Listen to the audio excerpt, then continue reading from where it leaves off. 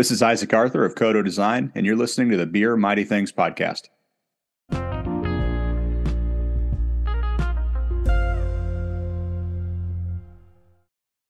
Welcome into the Beer Mighty Things podcast. It's what you listen to while you brew. It's what's in your ears as you drink and make beers. Today, we are welcoming in the founder of the Align5 companies, CEO of Scaling Up Coaches and Apple Tree Answers, and overall serial entrepreneur, Mr. John Ratliff. John, what's going on, man?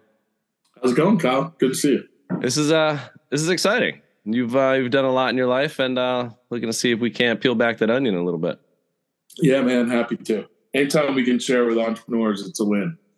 That's what, the goal of the podcast here is just, a lot of folks are either new to being an entrepreneur. Sometimes you get stuck, sometimes you are kind of stuck in your old ways, or you have been doing this a long time and you're successful, or, but always just like to throw new ideas out, especially at the beginning of a year. Here's what you do. Here's what we can implement. Here's what we should change. And these conversations are always a lot of fun. So thanks, man. Awesome. Cool. Good to be here. What was the first business you started? How old were you? Was it a lemonade stand, or what'd you do? So the first thing I ever remember, my parents have kind of shared with me. We went on a family trip to South Carolina. I think it was Myrtle Beach, and we stopped on the way home, and there were like cotton fields everywhere, and we like picked a bunch of cotton plants, and I brought them home and went door to door as a 4-year-old trying to sell them to our neighbors, which was hilarious. But the first, I did the traditional stuff. I had a paper route, mowed lawns, and then I did what you hear all the entrepreneurial stories. I hired other kids to do the mowing, and I went out and did the selling. I hired other kids to deliver the papers, and so that was kind of the early days. And then in college, started a just kind of a marketing company. We had like a recorded message that bars would pay to advertise on, and we had phone lines, and if you wanted to know what was going on, this tells you how old I am, by the way, Kyle. This was before anything even related to the internet, but yeah, you could call this, and we had about 20 bars that we'd update the what bands were playing where and what specials and that kind of stuff. Kind of like Seinfeld movie phone, but I was just saying movie phone. Yeah, yeah, exactly. Nice. We're watching Seinfeld this weekend. What college did you go to? University of Delaware. Nice. Blue Hen. So did you grow up in this area? I did. I grew up in Chaddsford, Unionville High School, and then I was the kid that was going to go 3,000 miles away from home, and somehow ended up at Delaware, and then started a business right out of college in Media, Pennsylvania, a little cell phone store with used to be called Metrophone. Now it's obviously Comcast, but I was 22. And that took off and opened a second store in Paoli, Pennsylvania, and then got into the call center business from there. And that was it. My fate was sealed. I was a Philadelphia area local for the rest of the ride because the businesses were here. So never thought I would stay in the area, but I'm 52 and I'm still here. So you're the founder of Comcast, huh? Yeah, exactly. Yeah. You probably wouldn't be talking to me if you were. Oh, very cool. So you just always, what was it about starting a business that you liked versus going to work for somebody else? I was always the kid that looked for shortcuts and everything. Like you look back at mowing the lawn. I remember at one point I tried to figure out a way to have 2 push mowers and, tie them to ropes so you could cut twice as fast. And I think I was always just wired to like look at novel ways to do things. And with that comes a pretty fierce level of independence. I actually, when I was growing up, there was a little ski area around here called Chad's Peak, if you remember Chad's Peak. I do not. You could get from the top to the bottom in about 13 seconds. It wasn't very big, but right in Chad's Ford. And I started working there when I was 13, and it was really the only job that I ever had that was kind of hourly with a boss. And but I learned a lot there. By the time I was a senior in high school, I was running the place. I had 25 people that reported to me, and they actually let me take over the snack bar, and I actually rented the snack bar from the owners and ran it as a business. So it was just kind of always in my blood, and I think I'm unemployable for the most part. So what else are you going to do when you're unemployable? So yeah, fine. I got out of college, and I do urge people to go work for somebody and see what your thoughts are. And then a lot of times, like that was what I did. Work for somebody else and see what you like and what you don't like, be it, a big corporation or smaller, and kind of get a feel for it. I kind of did that for a few years because you're supposed to, right? Get out of college, get a job, and, have benefits, right? And so I did that, but I also, I learned what I liked from that, but I also learned what I didn't like. And, to your point of being unemployable, like I want to be able to do kind of what I want when I want. And if I'm doing what I want, I'm going to do it well, and I'm probably going to do it more hours than the typical, requirement. So that's why I find like just being that entrepreneurial spirit is important. But yeah, to your point, like you're going to do it your way. And if somebody wants you to do it their way, it's, there could ruffle some feathers there. Yeah. And, not everyone's wired for the risk component of it. And, there is a lot to be said. My one job I did have right out of college was commission only sales, which essentially is like as close to being an entrepreneur as you can get without. Absolutely. And then I did that for 6 months for another wireless company, and then opened my own from there. So I did have the high school job, and then the 6 month stint as a commission only guy. And then, and I think the greatest gift you can give somebody if they're wired the right way is autonomy and the ability to kind of call your own shots and listen, if you win, you win. If you lose, and you figure it out from there. But I've got 3 kids, 20, 18, and 14, and they're all looking like they've got the entrepreneurial gene as well. And I think obviously, you grow up with an entrepreneurial parent, you're going to go one way or the other. You're going to run as far away from it as you can, or you're going to embrace it. And they got to see the autonomy side, and I think that's really appealing to them. So to that point, did you have parents that were entrepreneurial, or did you have someone in your life that, kind of said, hey, go for it, or here's a cool thing that you can, follow down the road? And so I had what I consider to be the exact opposite of that. Yeah. My dad was actually a C-suite level executive at a Fortune 500 size company. Okay. Reported to the CEO, ran global sales, and all the stuff that comes with it, the expense account and the entertaining and flying around the world.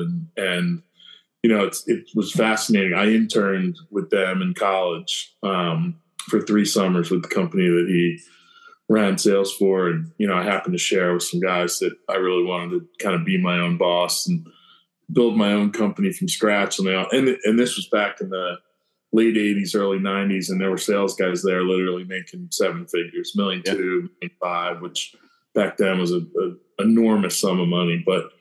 And they all told me I was crazy, and why don't you're good at sales, why don't you get in the sales thing and look at all the money we're making. And so it was fascinating juxtaposition of those two. But I ended up going the other direction, and knock on wood, so far so good. I run into those guys these days sometimes, and I still laugh at them and tell them, hey, I think you guys are wrong, and I made the right call. But it's pretty. But it's not it's not for everyone, right? You have to be wired a certain way to have the uncertainty and not get crushed by it. Absolutely. Just curious, actually, thinking about being wired a certain way. I was going to ask what month you're born in. What's your sign? Like, are you kind of in that zone of, I feel like a Scorpio is what I am. And I'm like, I feel like I can kind of do whatever, Yeah, I'm actually right before. I'm a Libra. I was born October 12th. Is that the lion? Libra's the scales, I think. I don't know. I don't know the symbol, but if you read about Libras, they're kind of, helpful, good with people. I kind of fit the bill for what that sign is about. Yeah. Which is good and bad, because there's some stuff about that sign that gets you taken advantage of every once in a while. Okay. Which, it's treat like a kindness for weakness kind of situation. Yeah, exactly. A little bit. So, okay. But again, it's all worked out so far. Yeah. And that's been a core theme in all of our companies too. I've really tried to build businesses that put people first, customer second. Yeah. And it doesn't always work, and there were a whole lot of hard lessons to learn along the way. But I really believe, and I've had arguments with friends of mine that run businesses that it's customer first, or it's customers, employees are equal, shareholders. And I've always thought it's employee first, customer second. Well, if you don't have any employees, then, none of it really functions as it should. Well, and take it a step further, and you can tell, I like to joke when I walk into a hotel, any brand anywhere in the world, in 60 seconds in the lobby, I can tell you how good or bad the general manager is. And it doesn't matter if it's a Ritz-Carlton or a Holiday Inn. Mm-hmm. And, it's this idea that you spend millions, and in some cases in corporate America, billions of dollars externally to drive brand and give an image to your brand. But if you don't spend time and effort internally to get your employees to fall in love with your brand, they fall in love with it first. And then they're going to deliver the customer experience that obviously the customer is going to love the brand because the employees do. Yeah. And if the employees don't, all the dollars spent externally in the world, and you can't coerce people into delivering a great brand experience. They either believe in it or they don't. I don't think we spend nearly enough money internally on employees. And you feel it. 60 seconds into whatever store it is, whatever brand it is, hotel or whatever, you feel it. Yeah. You get one shot at a first impression, and if you blow it, you blow it, right? You're not coming back to the place. And I've been to some of the best brands in the world and knew there were bad GMs, and I've been to some places you would never have thought. The greatest hotel experience of my life ever, and I've been to thousands of them, was at a place called Cancun Palace in Cancun, Mexico, part of Palace Resorts, like a mid-tier, all-inclusive style brand. We had an event there. That's the only reason I was even there. I had the single greatest hotel experience I've ever had. And it was so good that I was actually the president of our trade association, and it was our annual meeting we were having. It was so good, I had our event planner go find the GM because I had to meet him. It was unbelievable. And what were some of those details? What were some of those details that were different from other hotels? What were those? So one of the little things? It was all about attention to detail. Like, you knew the GM was obsessed with attention to detail. And you know how hotels used to have house phones all throughout, where, if you needed the front desk, there's phones in the lobby and in the hallways and stuff. And there wasn't a house phone at that hotel that didn't have the cord of the phone perfectly wrapped around the phone would be on, and the cord was perfectly wrapped around the phone. And I had a team of 5 or 6 people with me when we were down there. We came out one morning. We were walking to the event space, and I said, watch, I'm going to take this phone off the wall so the cord's hanging down, and in under 90 seconds, it's going to be back. Sure enough, I did it. I took it off, and a maintenance guy happened to walk by, noticed it, didn't say a word. He just put it right back to where it was. And it was all attention to detail. I was the speaker at this event because I was the president. We were having an awards ceremony, and I was out by the pool, and it's Mexico, and it's hot, and I'm in dress pants and a dress shirt and probably sweating my ass off, and I'm walking around a wireless handheld, and I'm walking among the tables and talking about the awards. And there was a busser that was cleaning up after lunch one of the tables and happened to notice that I was sweating my ass off. And I didn't even notice that she just sort of disappeared. And, she was kind of in the background with 5 or 6 other people that were bussing tables. And without saying a word, in about, again, 90 seconds later, a tray of hand-rolled hand towels covered in ice appeared at the table right in front of me. Yeah. And nobody said anything. She just very quietly put it down. And I thought, all right, that's paying attention. Like, that somebody here has gotten this group of people to notice everything. And this was probably a minimum wage worker in Mexico and delivered the perfect moment experience at when I needed it pretty bad. Without interruption, just being aware, paying attention. Exactly. And that's, we just finished a book. I'm a big book guy, and we read collectively at Align5, and we just finished a book called Unreasonable Hospitality. Okay. And it's about a guy that was in the restaurant business, trained under Danny Meyer, but it's applicable across the whole spectrum of business. And that's his whole thing. And Unreasonable Hospitality just talks about just paying that little extra bit of attention and finding a moment to create an experience. It's about the experience. That's the way. Yeah, it's an exceptional read. I'm a huge fan of it. Okay. That was something at the end, I was going to ask you, recommended books. So that'll be one of them, but we can come back to that as well. Yeah, sure. I got a bunch. So how do we lead, right? So, that person who's running that place, I mean, those employees could be doing out of fear. If they don't do it, they can lose their job, or there's something else, right? Lead with passion, or lead with just values, or what is that gets them to follow? That's not fear. I'm a huge believer in trying to help people see that they can be part of something bigger than themselves. And I just wrote about this. I send a weekly email out. I just wrote about those emails. They're terrific. Oh, thanks, man. I appreciate that. Yeah. I'm glad someone's reading them. One open a week. That's me. Yeah. I just wrote about the difference between motivation and inspiration. And there's this myth that we can motivate people.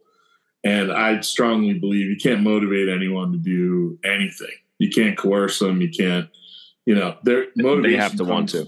Yeah, it comes from within. And I think it's a big problem in leadership is, we're giving rah-rah speeches and we're really trying to manipulate people's behavior. You walk around and not to single out Google, but they were kind of the poster child for it.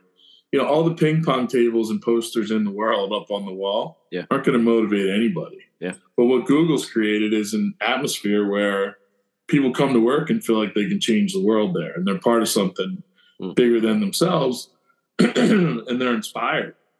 And they're inspired to do the work. They're inspired to stay and create, masterful things. And they're inspired by an idea.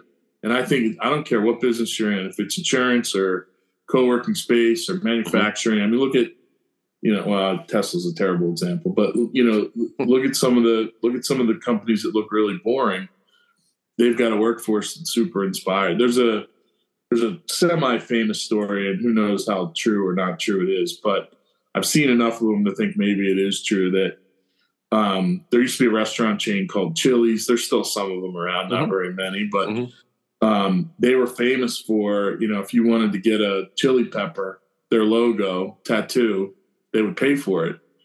and hundreds of former Chili's employees have the Chili's logo tattooed on them. I mean, that's a restaurant chain. Yeah. And people are so into the brand internally, they're willing to put it on themselves permanently. Now, I might second guess that decision, but that's a workforce that feels like they're part of something. And that chili pepper, for whatever reason, meant something. And you can do that in any business. But you gotta have a purpose, you gotta have a why. I think you've got to get people bought into an idea. Yeah. And I think the foundation for that is you got to communicate. And I think that's probably what's lacking the most right now in kind of the business world, certainly in the growth company world.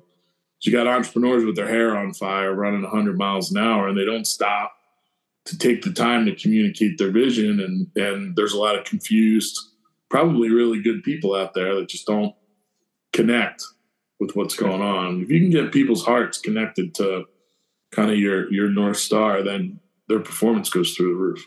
Yeah. I was just thinking about Simon Sinek, and he talks about his golden circle, right? He just talked about, it's not what you do, it's why you do it.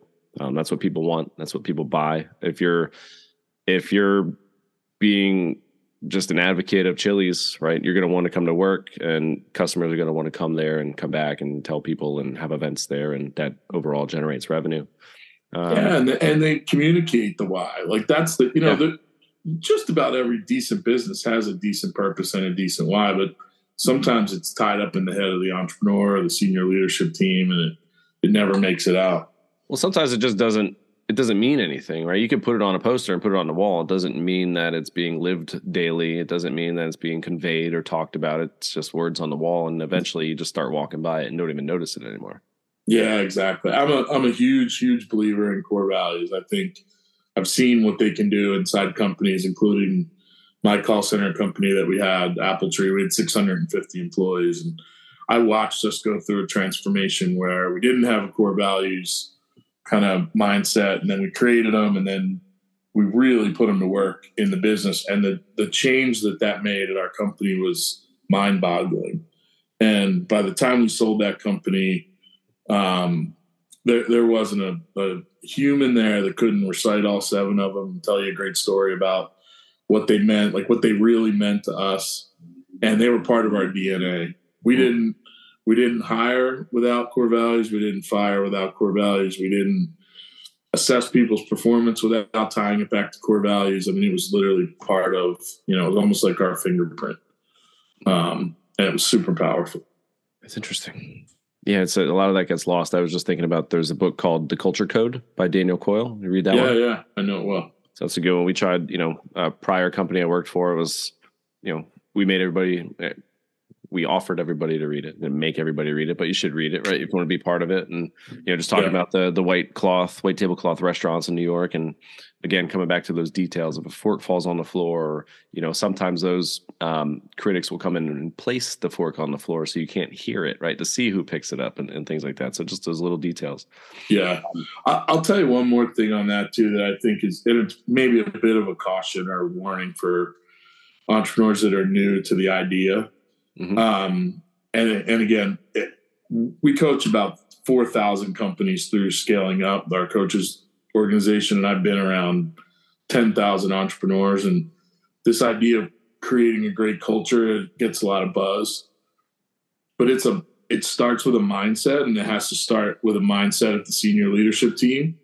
And if the mindset is, hey, these people are showing up to make our dreams a reality, we owe it to them to create a great experience, then you're on the right path.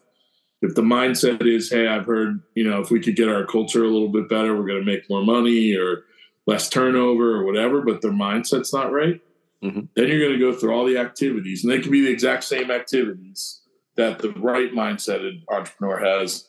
But if you don't believe it to your core that it's your responsibility to do it, then the perception is going to be you're trying to manipulate your employees' behavior.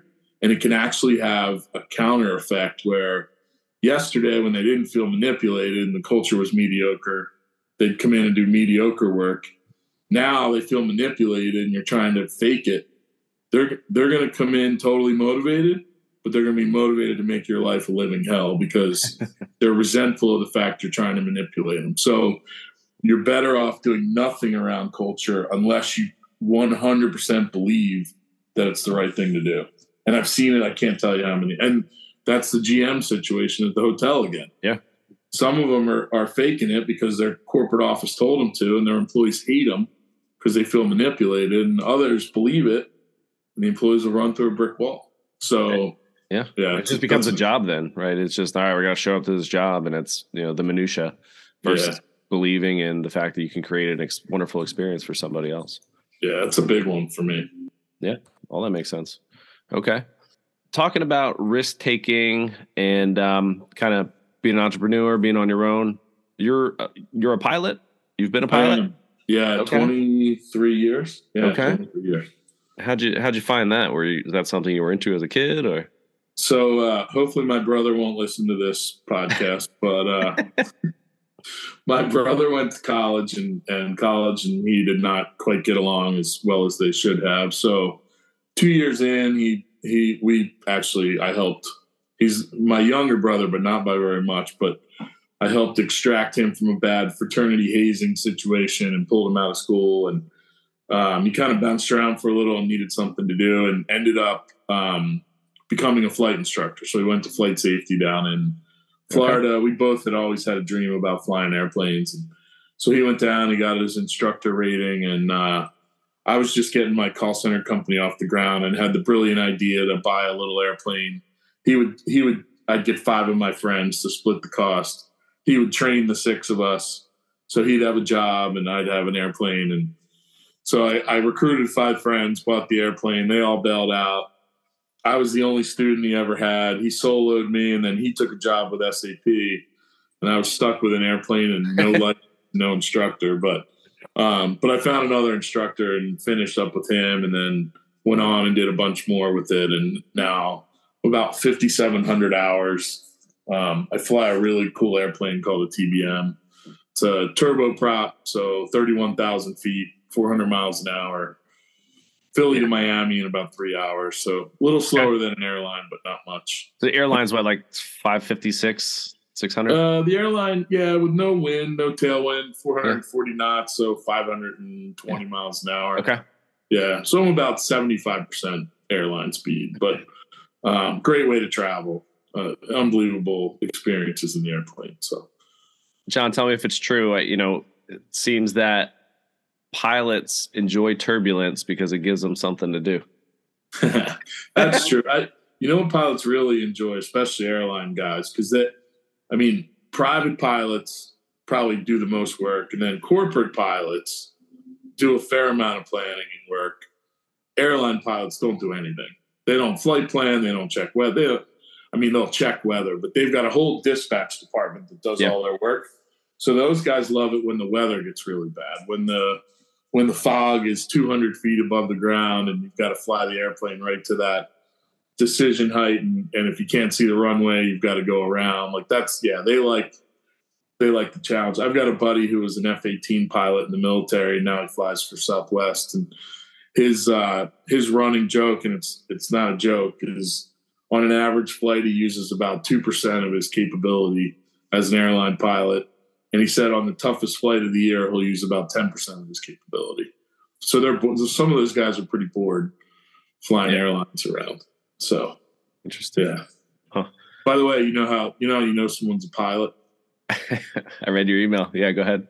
They'll tell you. I feel like most people tell you anything, but yeah.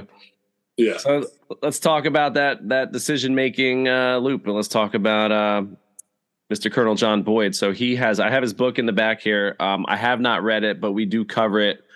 The reason why I have it is because, one of my sales coaches, one of my mentors, we talk about it. We talk about the OODA loop. We talk about just how incredible he was. He had never lost in any type of training or combat. And then, so is he kind of a role model for you? And then using that OODA loop, let's talk about that and how that kind of, I believe that helped you figure out your business a little bit, like when COVID hit.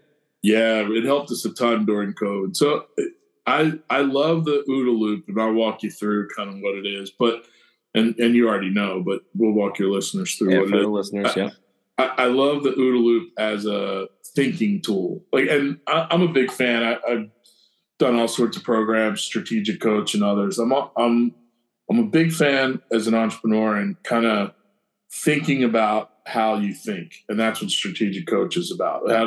How you thinking about your thinking is Dan Sullivan's tagline. So the OODA loop as a thought tool, I think, is exceptional. So it's OODA. And the first O is observation. And so imagine we'll use John Boyd as the example, and this is how he teaches it. By the way, this is applicable in business. Yep. Litigation attorneys use it a lot, and we'll get into some of that. But the first O is just observe. And the key to that observation is with no bias. So we always bring our bias to bear when we're in the decision-making process. And it's John Boyd's take that those biases cloud our ability to see clearly kind of everything that exists. Oh, yeah. And if we bring bias, we may not notice certain things, and we may overvalue other things that we see. So he wants to take full assessment of the environment. Where's the sun? Is it cloudy? Where's his wingman? Where are the opponents? Is he high? Is he low? Is he fast or slow? What orientation, or what, is he banking the airplane? He takes it all in. And then once he feels like he has a full kind of data set observationally of all the things that are around, only then does he bring his bias to bear, and he orients himself to where he fits into the environment that he just observed. So where does he fit in to that broader picture? And that's when you start to bring relative experience, and you start to bring some pattern recognition from the past, and you use all that relative experience, pattern recognition, and kind of what you know to orient yourself to what you've observed, and then make a decision. All right, what am I going to do next? What's the next best move to make. And immediately upon making the decision, you take action. And the action might be accelerate, slow down, bank, brake, fire, do whatever it is. But then you instantly go back into observation mode with no bias again. And the idea is the time that it takes to move through the loop. If you can shorten the time and you can get inside your opponent's loop, and that's what he really talks about, is the reason he never lost is he was able to accelerate that loop and be inside his opponent's ability to think the way he was. So if it took the opponent 6 seconds to work through the loop and he could do it in 5, he was already taking action and back to observing while the other guy was still trying to decide what to do. And his whole thing was, how do we tighten that circle? How do we get it faster and faster? And, I love giving the example of, if you watch a great NBA player take a 3-pointer and they stand there and they admire the ball in the air after the action is to shoot a 3-pointer. You'll watch a great player stand there and admire the shot. But the world class, the best in the world, the top 10 guys, they don't care where that ball is going to go. They're already observing the new situation, which is the ball's in the air. Where are my opponents? How am I oriented? And then they're able to make a decision before the ball even gets to the rim about where they're going to go next. And maybe they know they're going to miss based on the shot, or they think it's going to miss, or they're estimating where the rebound's going to be, and they're inside their opponent's loops. And that's the difference between great and exceptional.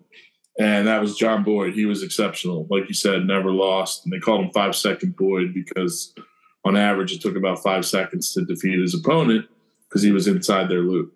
And I have a really good friend. Her name's Martha McSally. She was the first female in the world to fly a combat mission in a fighter jet. She flew the A-10 Warthog, and I've had some of the most amazing conversations with her about the OODA loop. Okay. And she's like, you have no idea, if you're on a target and you're coming down the glide slope on a target, like all you're trying to do is get that cycle to go faster and faster and faster and faster. And she's a badass. I mean, a real badass. But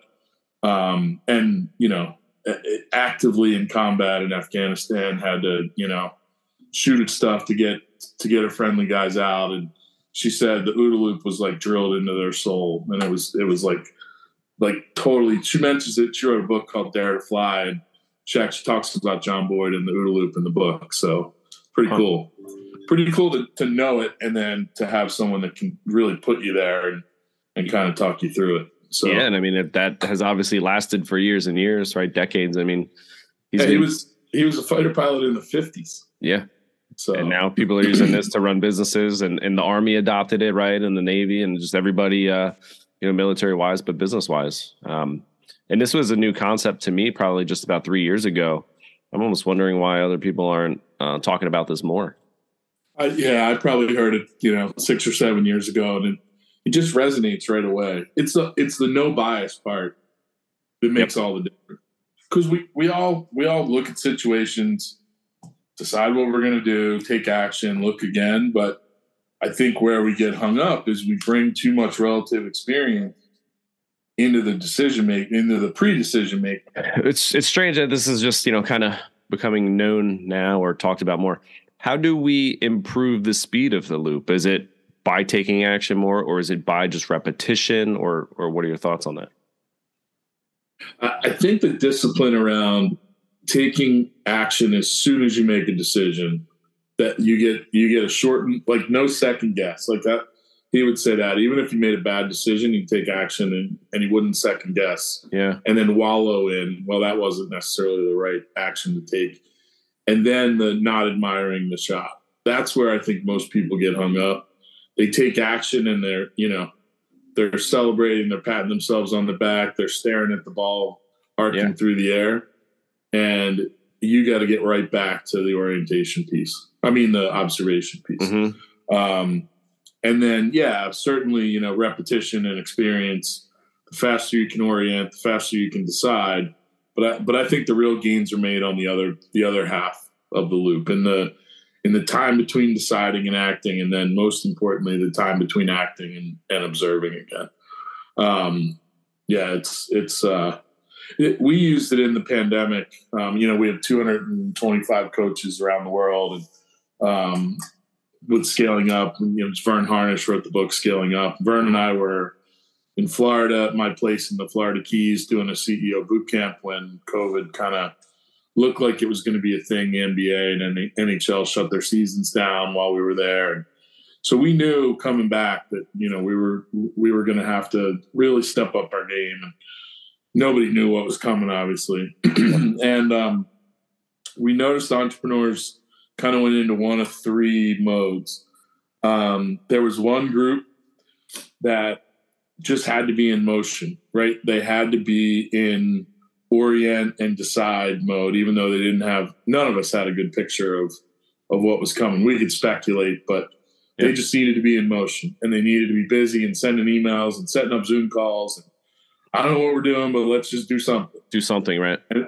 And then another group was deer in the headlights. Like they couldn't observe. One of my favorite sayings, negativity blocks creativity. Sure. And I believe that the most important skill now and since March of 2020 through today, the most important skill an entrepreneur can possess is their creativity, because that's what got us out of the mess. Sure. And they were so stuck and so scared, and the fear and the negativity just shut off their creativity. They were deer in the headlights. And then the third group, and what I think was the group that was the most successful, just took a step back. And they said, all right, well, there's nothing to do. We're not in the office. We're not, let's just take it all in. Let's get as much relative information as we can. And then let's get oriented to how we fit in. So with our community, we used to have a call once a quarter. And then in the beginning, we went down to, I think we were doing 2 or 3 calls a week with the coaches globally. And those calls followed the OODA loop. Week 1, let's just gather data. Let's have a conversation. What are you seeing? We have coaches all over the globe. What are you seeing in China? What are you seeing in Europe? What are you seeing in Australia? It was all different. But the patterns, and again, no bias, the patterns started to be pretty clear. And then the next week was around orientation, or the next call, same week. All right, well, how do we fit in? How can we serve clients here? What are we seeing with, what relative experience do we bring to bear here? And when have we seen something like this before? And then coaches were making decisions, taking action, and then we get back on a call, and we talked a lot, incessantly about the OODA loop on these calls, but we followed that methodology, and we got faster and faster and faster, and our coaches got more. Because one thing that when you shorten the loop and you get really good at it, it brings confidence. Confidence drives creativity, and creativity drives solutions. So they were able to go to their clients and be confident and work together with their clients to be creative and create solutions. And we don't have the real data, but we have a ton of anecdotal scaling up methodology. Coach clients through the pandemic outperform their peers, in most cases 5 or 10 to 1. Well, I mean, it was absolutely dramatic, because one of the things scaling up brings is a meeting rhythm and a communication cadence. Those were already in place for all those companies. So while some people were scrambling to figure out, how do we set up Zoom and work remote and do all these things, the scaling up coach clients, they were already there, because that was part of their DNA. Okay. Yeah, maybe they had to go to a Zoom call instead of in person, but they had those meeting rhythms and cadence. And then the coaches could come in and say, all right, well, let's just gather data. All right, how are we oriented to that data?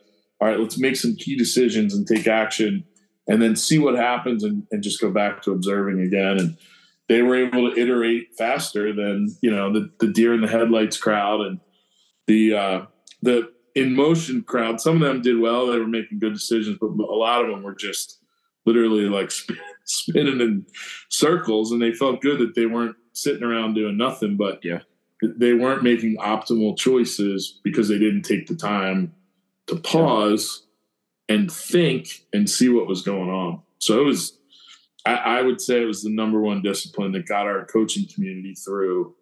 And a lot of our coaches said to their clients who said to them, hey, I don't know if I can pay you or where we're going to be. Or they said, well, fine, we'll figure it out in the end. If I help you and you feel like we deliver value and you make it through, then we can talk about that. So a lot of our coaches did massive amount of pro bono work for clients that were paying them previously. And I haven't heard less than, maybe one or two stories where, a coach got taken advantage of. The clients, by and large, were exceptional. They're grateful. The customers are grateful for the work that was done and helped them, again, coming back to that mindset, right? You guys delivered confidence, which they were able to take to their, employees or whatever the other, the customers' relationships were, and they were able to deliver that confidence to their folks. And then we took the program to groups of companies, and stories came out of that where companies and industries that were getting demolished ended up 2x, 3x, 10x better. After. It was amazing to watch. So it's a mindset thing. It's control what you can control. It's like, all right, well, I can't control whether or not I can go to an office or go travel, but you know what we can do? We can do this, that, and this, and we can conduct everything virtually. And I see that your upcoming scaling up, is June 6th through 8th. It's a virtual masterclass. So you're still doing that, you're still pushing forward and making it work, even if not everybody can travel or it doesn't make sense from a financial perspective to, get in a plane and that sort of thing. So, we had early on, we had Margaret Heffernan. She's a strategy professor from Harvard. We had her on a virtual event, and she came on and they were all like 20-minute talks. We had a bunch, Mark Cuban and a bunch of people, but Margaret said something early on in the pandemic. It was probably May or June of 20. And I really believe it still exists today because of the way the world shifted. She said, now's the time. You can get anybody on the phone right now. She said, if you want the CEO of Ford, she's like, I can get the CEO of Ford on the phone. I couldn't have done that 6 months ago, but I can get anybody right now. So if you've got an influencer or someone you want to build a relationship, or if you can figure out a way to bring some value, which is always deliver value with no expectation of return, you can get anybody to take some time. And that still exists today. I mean, I do M&A. I do a lot of work in corporate M&A, and it used to be at the get to know you stage. And if you were going to have 5 or 6 buyers in the get to know you stage, you were on 5 or 6 airplanes, or I was flying mine 5 or 6 times to go meet. Yeah. Now all that's being done remote, and you're not really meeting until you're down to the final 1 or 2. The efficiency that's driven is amazing. I mean, we can all the same amount of hours in a day, right? So if you're spending them sleeping or on an airplane or not in touch, I mean, you're losing those hours. So this obviously is super helpful. Yeah, we can now work on 5 deals at a time when it used to be 2 or 3, just because of the efficiency from that. So I strongly believe this is the greatest time in the history of mankind to be an entrepreneur. And I know we've got inflation. That's a mindset, right? That's a mindset. It is. And negativity blocks creativity. And if your mindset's negative, whether you think you can or you think you can't, you're right. You're right. Was that Henry Ford? He also said you can have any color car you want as long as it's black. Exactly. No, yeah. I believe that. So I truly believe that, it's the best time in the history of the world to be an entrepreneur. Yeah, a lot of opportunity. Love it. Very cool. Yeah. Let's talk about that efficiency. And I'm seeing this as I'm looking up the virtual scaling up classes here. Your meetings, right? You have these 11-minute meetings. You find them very useful. Instead of having one long hour meeting, well, maybe we have 5 11-minute meetings a week. And I'm noticing, and I've read this in many books too, instead of starting a meeting at 9:30, your sessions for the scaling up start at 9:32. So talk to me about why that's effective. Yeah. So on the timing thing, think about the last 9:30 meeting you had or went to or had to go to or was called. Someone comes at 9:28, someone strolls in at 9:32, like it's 9:30-ish. But when you have an exact minute, 9:32 or 9:17, ours were 9:05 at Apple Tree. You know that's the start, and there's a discipline to start on time when you have an off time for your start time. So, and what you're talking about is, so the scaling up methodology is really built around strategic planning. There's 4 components: people, strategy, execution, cash. Strategic planning that's tied to some future goals, and then reverse engineered to today. What do we need to do today, this week, this month, this quarter, this year to get to that future outcome? That's it in a total nutshell. And at the center of it all is the ability to communicate that to the team. Like, what are our goals? How are we going to get there? What's the hill we want to take, or the objective we want to achieve, and how are we going to get there? And you can't do any of that unless you communicate effectively.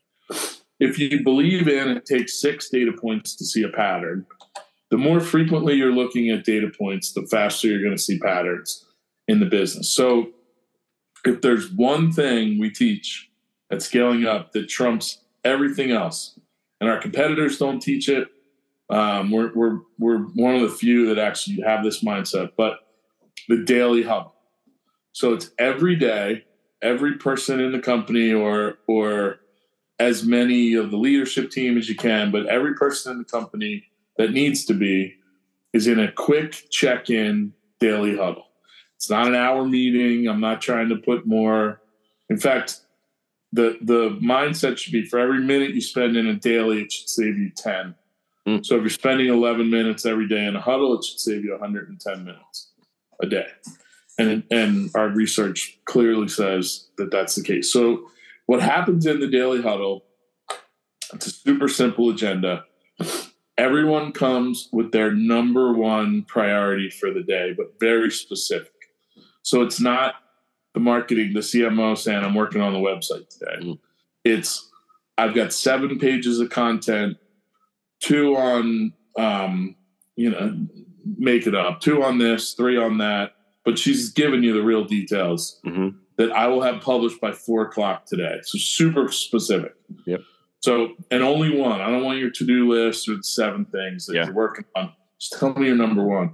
Everyone goes around in rapid fire and does that.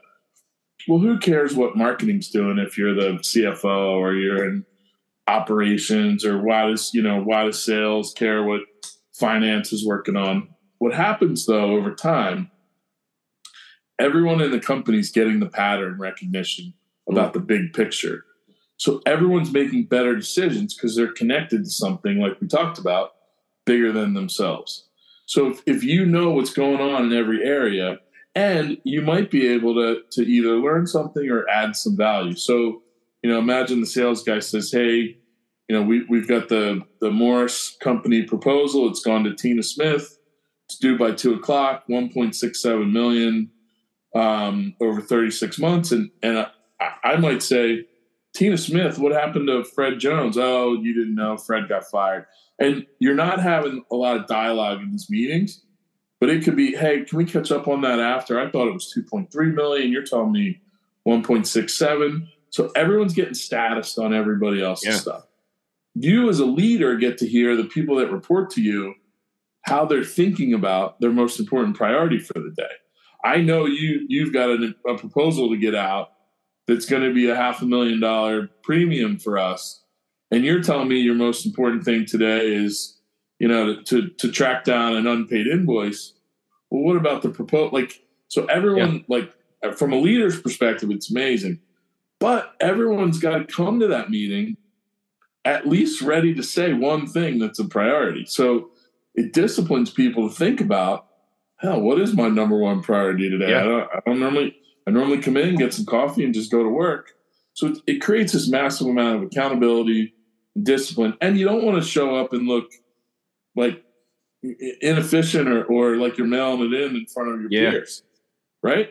Like I don't want to show up and say my number one priority is to do X when I know that's the easy thing, but I have a really important Y that maybe I'm putting off or procrastinating on. So it creates all that sort of level of accountability and discipline. Warren Buffett reads the headlines of the 500 top newspapers in the United States every day on the front page. He doesn't read the articles, but he reads every headline. The Daily Huddle is the headlines inside your company. And then everyone would leave, and I'll give you the rest of the agenda, but everyone would leave that 9:05, which ended at 9:16, which was 11 minutes. 11 people, 1 minute per person. They would leave, and then they would go to their next meeting and do the same thing again. So by 10 o'clock Eastern, we were totally status throughout the company. So the first thing you do is you do a round of number one priority. Yeah. If you have a handful of metrics that you track on a daily basis, or if there's a rock in your shoe that you're having a hard time getting solved, then you should report out on that every day. So the example we give there is, imagine if you've got 7 job openings, and you're having a hard time filling these. We need to hire 7 salespeople. So imagine the VP sales every day. We have 7 openings. Next day, 7 openings. Next day, 7 openings. Next day, 7 openings. A, he's going to be tired of saying we have 7 openings every day. And the rest of the team is going to be tired of hearing it. And eventually the entrepreneur or the CEO is going to be like, okay, what are we doing to fix this problem? So there's that, just articulating it and getting it out. Again, 6 data points to see a pattern. So by the following Monday, we've seen that pattern. If you're reporting out on that weekly, it's going to take 6 weeks. And if you report out monthly, it's going to take 6 months to see that hiring problem pattern. So that's that. And then the last thing you do is you go around, and again, rapid fire, and it can be more than one, or it doesn't have to be one from everyone. Where are you stuck? What are your stucks? Hey, I just can't get Jill Smith to call me back. She's past due 60 days, left her 15 messages. And I might go, oh, Jill Smith, she's had major surgery. She's not even there. Hey, catch up with me after. I'll help you with that. So again, by reporting them all out, doesn't mean you're there to solve them. You're just there to articulate them and put them out into the universe. And by articulating them, oftentimes they get solved way faster than if you just are frustrated and sit on them. Yeah, it certainly paints a picture of what's going on. It helps you all visualize throughout the week how it's going, what the final outcome is kind of going toward, what you're going to look like in a month or whatever, or even at the end of the week, all the things you accomplished. It's also kind of a trick too, because I try to have 3 main things that I solve a week. And if we do 4 of those a week, I'm going to solve 4 of them. So I just got an extra 25% work done. Yeah, exactly. And again, there's discipline around and accountability. Yeah. Here's what I'll say. If there's anyone listening that has ever had a problem at their place with, no one ever told me that, or I didn't know about that, or no one ever tells me anything, this solves that problem forever. Yeah. You will never hear that again if you get a disciplined daily huddle going. You'll never hear, I didn't know about that, which drives me crazy. Absolutely. By the way. So I have, say, there's 4 of us on our team, on my specific team. Would I just hold a 4-minute meeting? Yeah. Daily huddle, 4 minutes, a minute each. Okay. And I would start it at some other thing. If you have to do it on Zoom or a conference call, somebody's responsible. For us, someone opened our conference. We had 2 people that dialed in and 9 people that were in person. Okay. And at 9 o'clock every morning, our office manager would open the conference bridge in the conference room. And then we would all filter in, and at 9:05 and 0 seconds, we'd start. All right, who wants to go first? No. Oh, how's it going? Are you there in Atlanta? Like none of that, like pleasant stuff. And it was at 9:05. All right, Emily, and Emily was one of the ones dialing in. Hey, Em, why don't you start us off? Then we knew she was there or not there. Okay, Em's not there.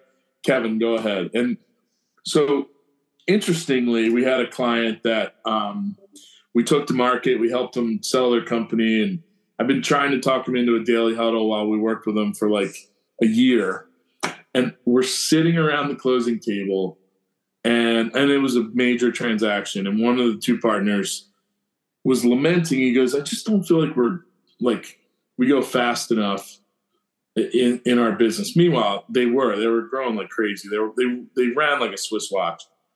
He's like, I don't think we're going fast enough. And I said to him, and I won't say his name just in case this it's a local guy. I said, if you did the daily huddle, you start your day pulsing fast, and you don't have to do your daily in the morning, but I think the morning is the time, but you can do it at 5:00 at night. Yeah. But if you start your day with a daily huddle and it's, in your case, 4 minutes or 5 minutes, and it's stand up and it's rapid fire, you are starting your day with pace. Yeah. And I said to him, I promise you, if you start with the senior team and you cascade it down, they had about probably 300 salaried employees. So it was 3 huddles, cascade through the 300 by like 7:45 in the morning.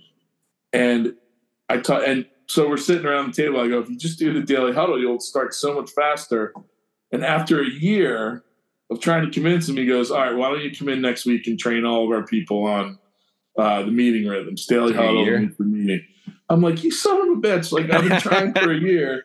And now that this big fat wire's coming, now you're ready to like, and they were staying on. They rolled over equity, and they quintupled with a Q, 5X business from about 11 million to about 50 million ish, 4.5X in 30 months.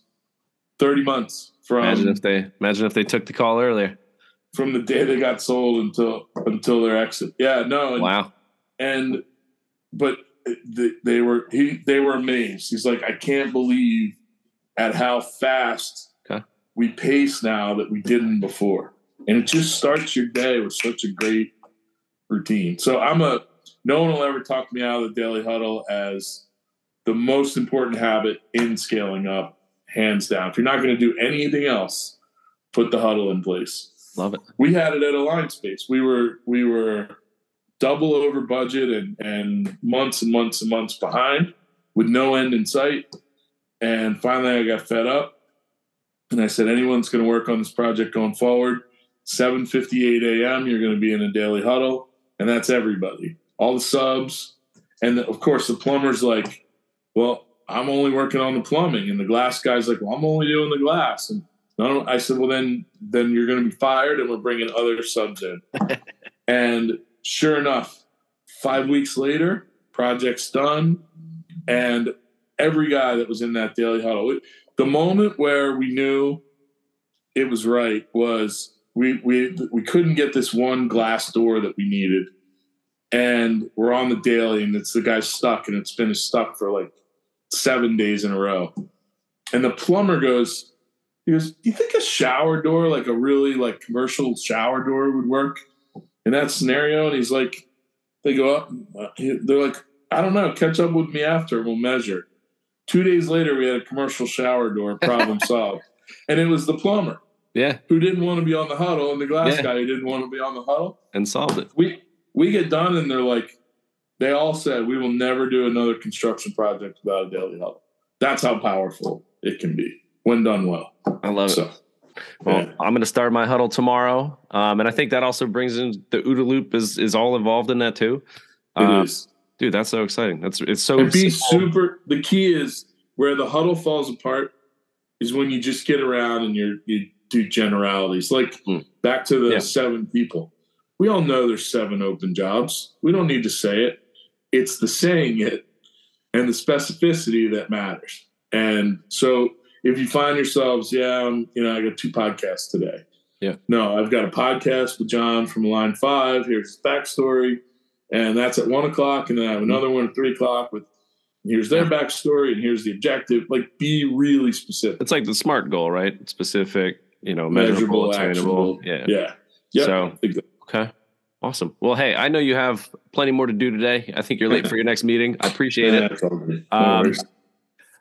This is a lot of fun. Thank you. And I'll come in and I would love to grab a coffee with you and, do this again. I still have more questions we didn't cover. Give me real quick. I want 2 rapid fire questions if you got a minute. Sure. Who's your favorite entrepreneur? Man, that's a good one. Actually, I normally say Richard Branson, but Jimmy Buffett is my favorite entrepreneur.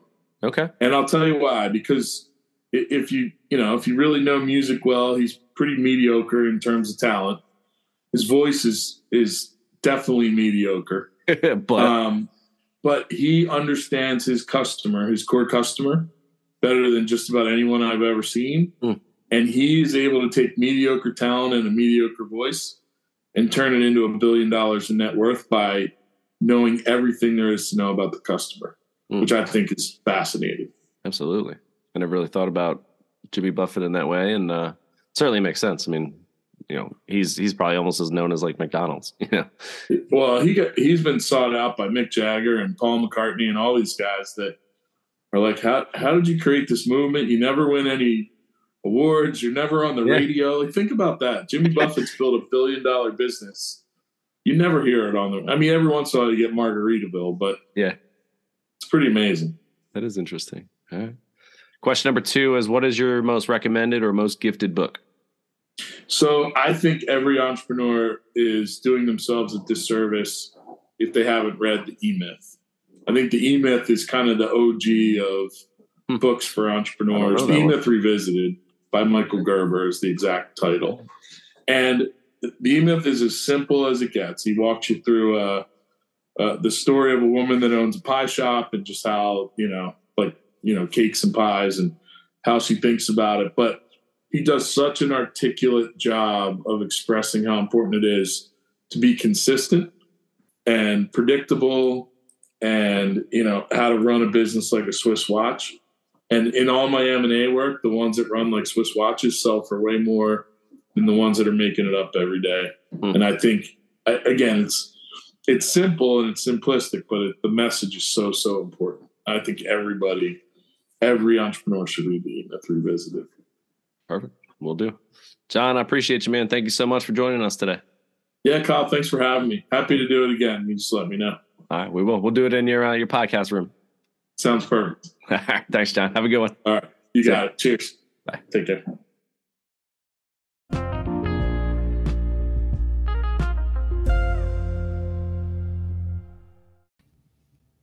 All right, that'll do it for today's show. Thank you for listening. Don't forget to follow on Apple Podcasts. Leave a review. That'll help us get found by other fantastic people like yourself.